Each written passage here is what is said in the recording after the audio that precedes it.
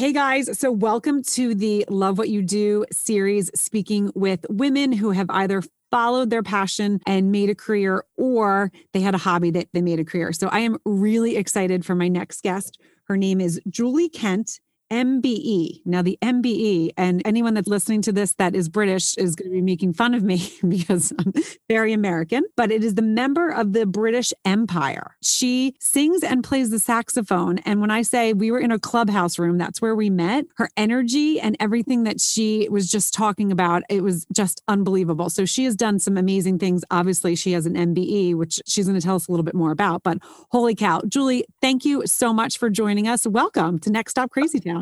Thank you so much for having me on. It's just so exciting. I can't wait to put it all over my social media that, I've done a gig in New York. Right. Which is it's so exciting. And I'm like just as honored and excited that I have, someone over there in the UK. So I would love for you to start with your quote. Did you bring your quote for today? Where is it? I'll do mine as you look. No worries. You don't always need a plan. Sometimes you just need to breathe, trust, let go, and see where the world takes you. Mine is an Abraham Lincoln quote, actually. Oh, okay. I love it. To ease another's heartache is to forget one's own. Oh, I love that. And actually, that will, as I tell you my story, that will kind of make some sense. Excuse me, Mom. Mom, excuse me. Mom. Welcome to Next Stop Crazy Town. This is Juliette Hahn, and I am the host of this weekly pod. I'm going to be sharing with you guys a little glimpse of my crazy world. I'm a mom of 3, and I have 2 crazy boxer dogs. I will have guests some weeks, and some weeks it will just be me, but I will always be talking about uncomfortable things that have happened to me before motherhood or during motherhood. I just want you to know that you are not alone in this crazy world. Things happen that people don't like to talk about. But guess what? I do. I cannot wait for you guys to join me every week just to get a little laugh. Okay, Julie. So I would love, oh my gosh, I can't just tell you how excited because you've told me a little bit of your story, which is amazing. And just, I was speechless. I was actually speechless. And the fact that you're on talking about it, I'm really honored. So, thank you. Oh, bless you so much. Well, I don't really know where to start, but I suppose I'll start with saying that an MBE in England is something that to get an honour from the Queen is something that you just don't imagine. And I don't know what percentage of the population have an MBE or an OBE or whatever, but I'm sure it's small. And someone nominates you and you don't know anything about it until you get a letter, or in my case, I was at my office and an email came in and it was all capital letters, BDOM with numbers. And I just thought, oh God, this is spam. I better not open this. Right. And my husband's words, Julie, don't open anything that is spam. And then I'm naturally nosy. So I thought, if I open it, but don't click on anything, it'll be fine, I'm sure. So I opened it, and at the top, it had like shields, and it said Cabinet Office. And it said, Boris would like to offer me, on behalf of the Queen, to be a member of the British Empire. Oh my word, I couldn't believe it. My heart was racing.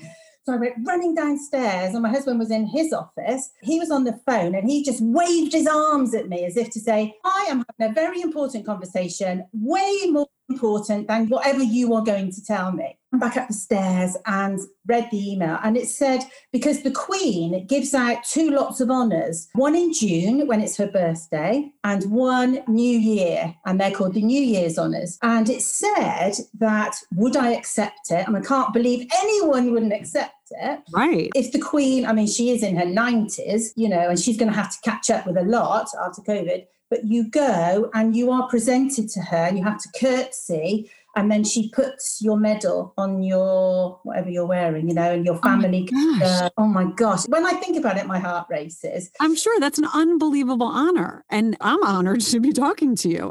I know. We have actually been to the Queen's Garden Party before, my husband and I. To be invited is quite an honor, but I'll get to why we actually went. So I went back upstairs, read the thing, and it said that we couldn't tell anyone because normally it would be out within a week. But because of COVID, they wanted to award hundreds of other honours and they were going to wait till the autumn. And so for 4 months, my sister in Australia or my sister at home, I just wanted to tell them, but I thought, no, I could have my head chopped off in the Tower of London or something. So we couldn't say anything. That's really hard. Really hard. And I got the MBE for founding a charity with my husband and trustees called the Emily Kent Charitable Trust, and 30 years of charity work with various charities, really, volunteering. Do you want me to tell you the story of my daughter? I do. So we got married in 1990, and in 92 we had our first daughter. And when she was about 2.5, she kept falling over quite a lot. And the childminder said, she doesn't like walking to school to collect the others. And so I took her to an optician, and he said there's something not quite right. So I took her to an eye specialist, and he said there's something not quite right. So we went to have a scan at the hospital, and we went straight from there in an ambulance to a hospital in Bristol. And they told us that she had a brain tumour the size of a tennis ball in the back of her brain, and she was only 2.5. And so then I was telling someone earlier, actually, it's kind of something you can't imagine. Yeah. And I remember waking up the first morning in the hospital, and I didn't want to open my eyes because I was thinking, please let this be a dream. Please let this be a dream. And it wasn't a dream. We had 6 months really of treatment in Bristol and in Gloucestershire where we live. And she died in June. So we had about 6 months of treatment. You can't really describe how you feel about it. And we just decided that we would start raising money, because at the time, every time she had treatment, we couldn't get her scanned to find out how that treatment, whether it was doing anything or not. But yeah, because children have to be anaesthetised, and they could never get a slot with the anaesthetic equipment because there wasn't enough of it. And so we decided the money at her funeral started the Emily Kent charity, and the first lot of money that we raised, we bought new anaesthetic equipment so that children could be scanned quicker and put out, because obviously they got to be put out. And that started it really. And then it just snowballed. And for me, because I was a teacher, teaching music, I had the long summer holiday, and it gave me some momentum. It gave me something to do. Otherwise, it was bad enough anyway. I would go into her bedroom and smell her dressing gown and things like that, because it's just horrendous. I'm going to pause you for a second because I'm getting just emotional. I mean, I have 3 kids because I've known people that have lost children that never were able to bounce back. And the fact that you have, and not bounce back, because I know, you never will be the same person, having lost a child. But the fact that you were able to do something in her honor that was able to help other children is just unbelievable. Like, that's why I'm emotional right now, because it's just unbelievable. When I do the public talk, I get emotional as well. It's dreadful because, I'm stood there and I'm thinking, oh my gosh, get your act together. And then when I come off, people go, oh no, it's fine. It's good to see real emotion. I said, yeah, it's fine for you to see real emotion, but it's not good for me when I'm trying to get my act together. So you're on holiday, so it was able to give you something to do and something to focus on, I'm sure. And knowing that you're helping other children and other families just had to also fill your heart. I mean, everyone got behind us. And at the time, the Bristol Children's Hospital and the Gloucestershire Children's Hospital were building new hospitals.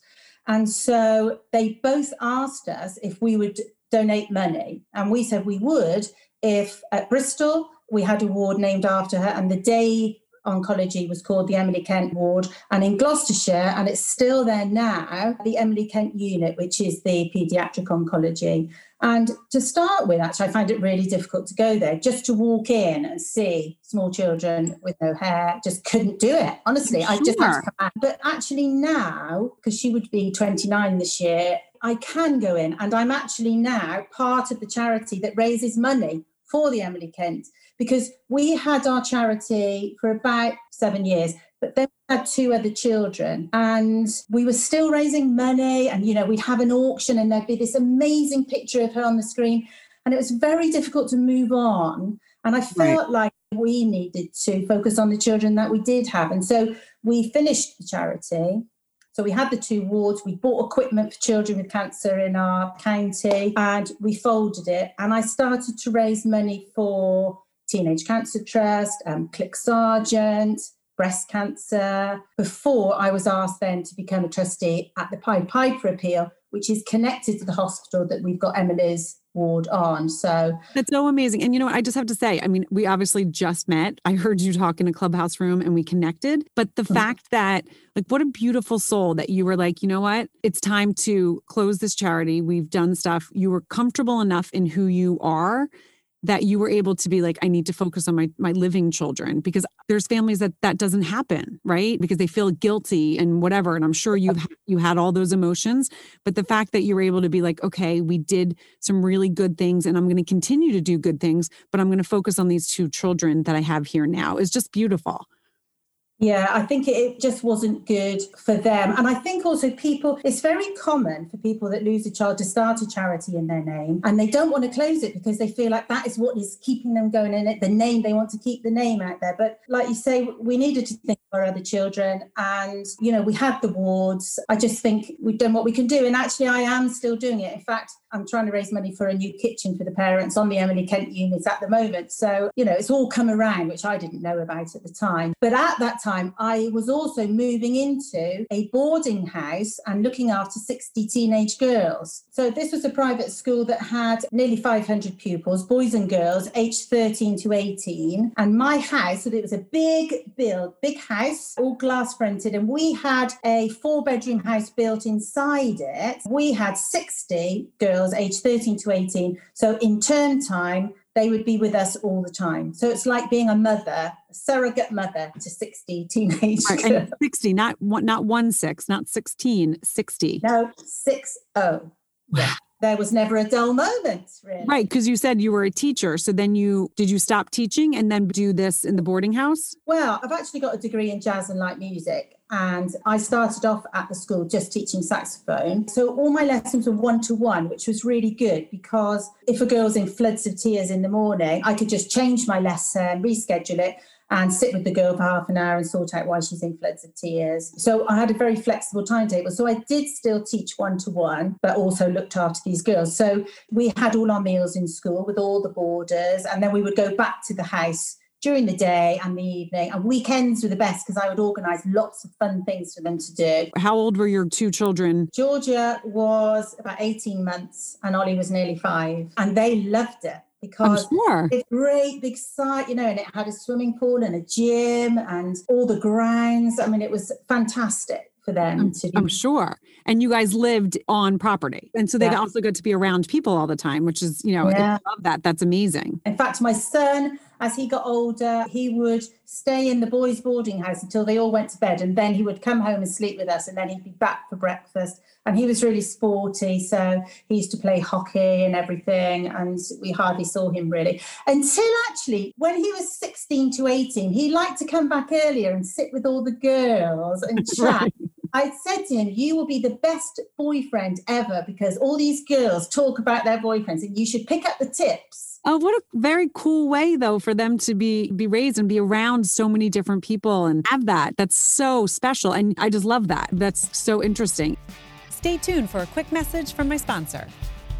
Hi, my name is Shari Hodis, and I'm the president of Aura Limited, a proud all-women-owned brand marketing and global sourcing agency. Simply put, we provide fashion-forward swag for any and all of your branding needs. Please visit us at www.auralimitedspelledout.com.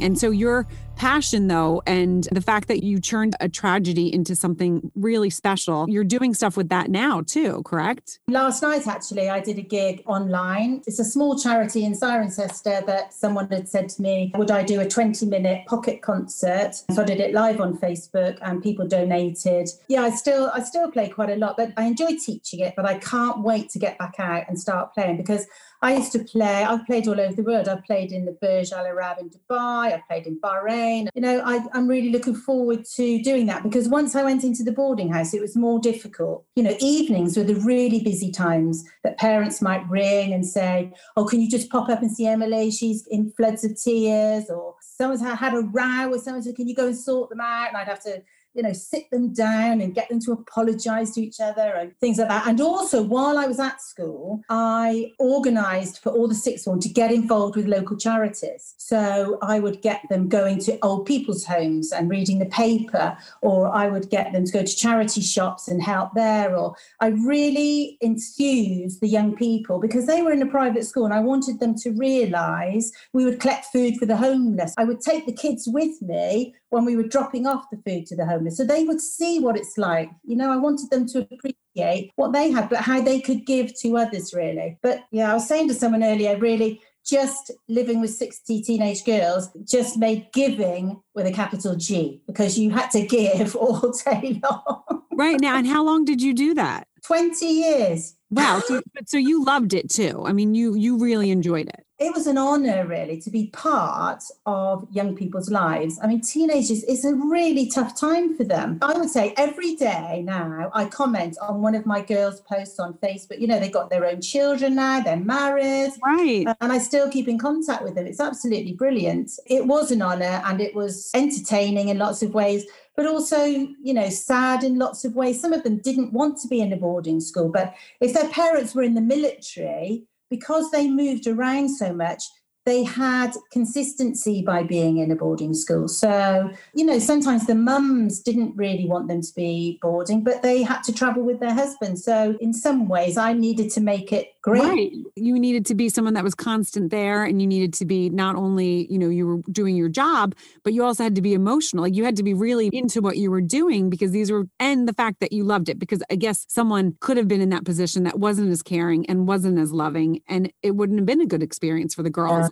You can definitely see that you are a compassionate person. You have a very, very big heart. Now, do you think you always had a big heart, or do you think the death of your daughter changed you in that way? When I think back, I remember going on holiday when we were about 15, and we went on holiday and there were lots of things on. They were all like these little villas and a central hotel bit. And there was lots on for the parents. And I remember I organised a disco for all the young people. We were late teens, and I don't remember what the charity was, but I said to the man that owned the hotel, I said, can we charge everyone 50p or something and put it in these tins on the bar? Because the bar had collecting tins for a charity. So I was thinking about it the other day. I must stop. I think I'm just bossy, and I think I just like to be in charge and organise things. And I must have then, and we had our own little disco, and it was brilliant. We put all the money in the collecting tin. So it's obviously a gene that I You like to see people happy, but you also like to be in charge and get things going. Now, can you relate that back to your childhood? I mean, was your mom or your dad, or did you have siblings that also were like that? Or did you take that role as, a sibling or a daughter? I took the role. I was the eldest of 3 daughters, and my dad was really sporty, and he really wanted a son. He wanted to go to cricket with him and rugby and fishing. So because he didn't have a son, I did all those things. So I would score for his cricket team, I'd go fishing and go to the rugby. And I was naturally bossy. And I think actually when Emily died, I probably didn't deal with it at all, because I was too worried about how it would affect my mum and dad, because it was the first grandchild, how it would affect my middle sister who had a baby of her own, and I didn't want to upset her. And I was so worried about everyone else that I wanted to look after them that I don't think I actually dealt with it very well myself. And all the fundraising also, although it made me feel good because we were doing something good, it didn't actually all come back to hit me until I lost my dad about 6 years ago. And then it hit me like a double-decker bus. Oh, I'm sure. So I would say to people who do lose a child, and it's much now, I'm sure there are counsellors on board and you get lots of help. When we lost her, there wasn't really any support. We're talking 28 years ago.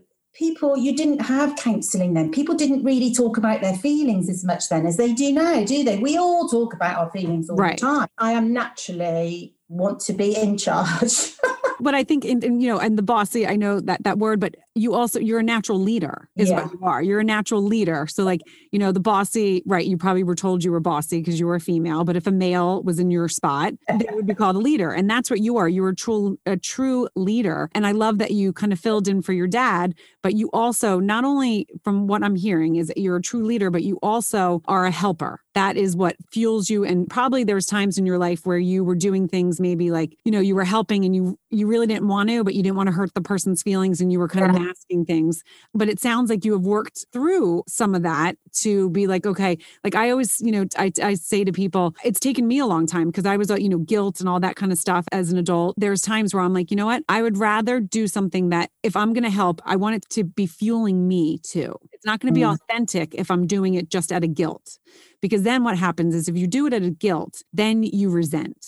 And resentment, it was one of the worst things, like resentment, when you resent. So like whenever I go to do something, I always think, okay, can I actually do this or am I going to resent it later? And so what I always say is pause your body. That's like I say it to my family. I say it to my husband. I say it to people that are like getting crazy. I'm like, just pause your body. And one of the reasons why I say pause your body is I am always moving. I'm a fast mover. I think you are too. But if I pause my body and think, okay, is this going to serve me or is this not going to serve me? And I've gotten really, really good in my later life. I'm a virtual health and fitness coach also doing this podcast, but I've learned from that I can't say yes to everything and I can't fix everything and I can't help everything.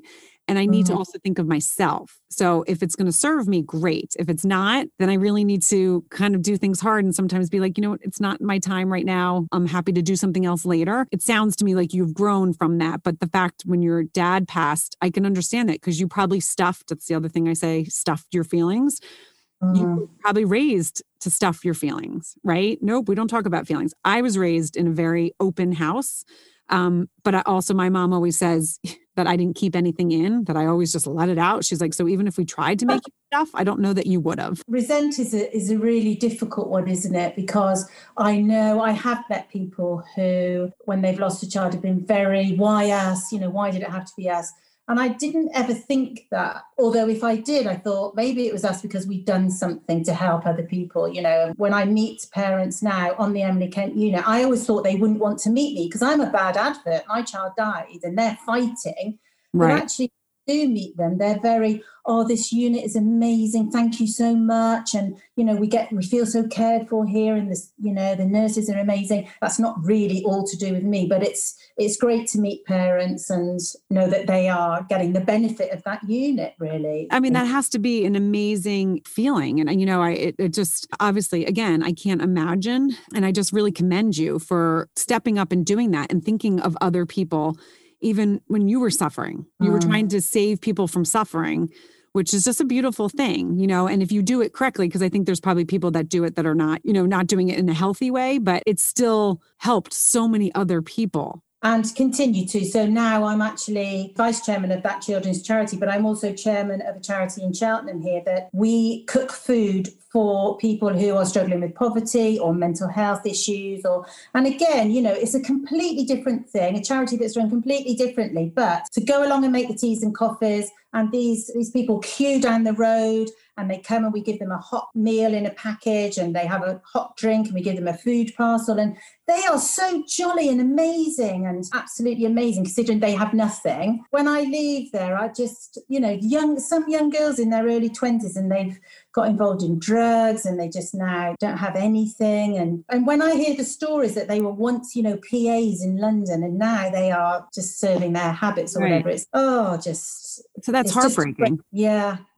But the fact that you could be there and to help again is amazing. Yeah. But Julie, I just wanted to thank you so much for coming on and sharing your story, because I know it's, not always, I'm sure, easy, but you're doing such amazing things. And I love that you were honored by the Queen because of, what you did. Can you tell us a little bit? I know we're keeping this, 30 minutes, but can you tell us when you were able to start telling people and then what you did? Eventually, I had another email to say, we are going to release the information about your honour on Friday, October the 9th at 10:30 p.m. You still cannot tell anyone until Friday, October the 9th at 10. And that's because all the honours have to be published in the London Gazette, which is the royal newspaper, royal marriages or engagements, everything is published in that. And then once it's been published in that, all the other press can publish it. But the press did know 3 days before, because the press did ring me and say, I felt it like as it was a trick question. So it would be, this is so-and-so from the Gloucestershire Echo, just to say, we know about your award. And I'm thinking, oh my God, is this a trick? I went, how do you know? And they said, oh, it's okay. We've been told by the Cabinet Office that it's going to be released on Friday. And I went, oh, okay, yeah. So that they could get quotes and everything. So my sister came round and I prepared all my social media to be Julie Kent, MBE. And it actually happened something like 10 minutes before, because it just went mad. All the social media was the honours list, because some people are giving, Sir or Dame or Baroness or whatever it is. Right. I was like, I couldn't keep up with it. I was like, we've got to change it all over now. And then the following day I had a big lunch with friends, because I called them all in the morning. I had contacted some friends who said, keep Saturday free. So I couldn't tell them why. And even my sister, I didn't actually tell her until she came to the house on Friday night, and I told her at 7:00, so 3 hours before. And she went, oh my gosh, I thought you were going to tell me you were going to be chairman of the Pied Piper. I went, no, I'm going to be an MBE. So, and then, we had a day of celebrating, but everything's still then. You couldn't go mad. You couldn't have a lot of people, because I would have loved to have had a massive party. And I was thinking, if I'd have had a party, I would have turned it into a raffle. So we'd have had a fundraiser while we were there.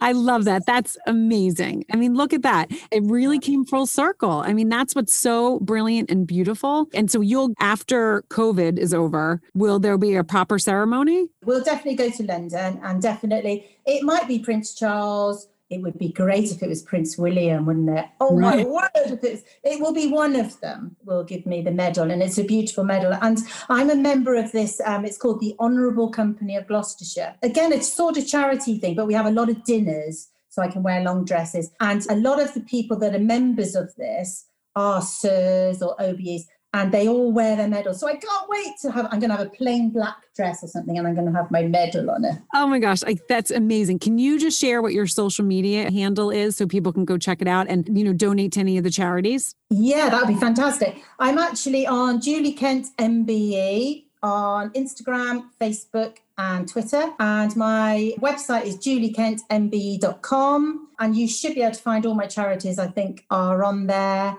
And I'd love to have some more followers. So if you follow me on Instagram, that would be amazing. I'd like to see my Instagram page just go mad today. So Julie, can you just give us a little bit of information on what you're looking to do and help with other people's charities? Well, I'd like to go out and tell people how important giving is, how powerful it is, and how it can prolong your life and help you to live longer.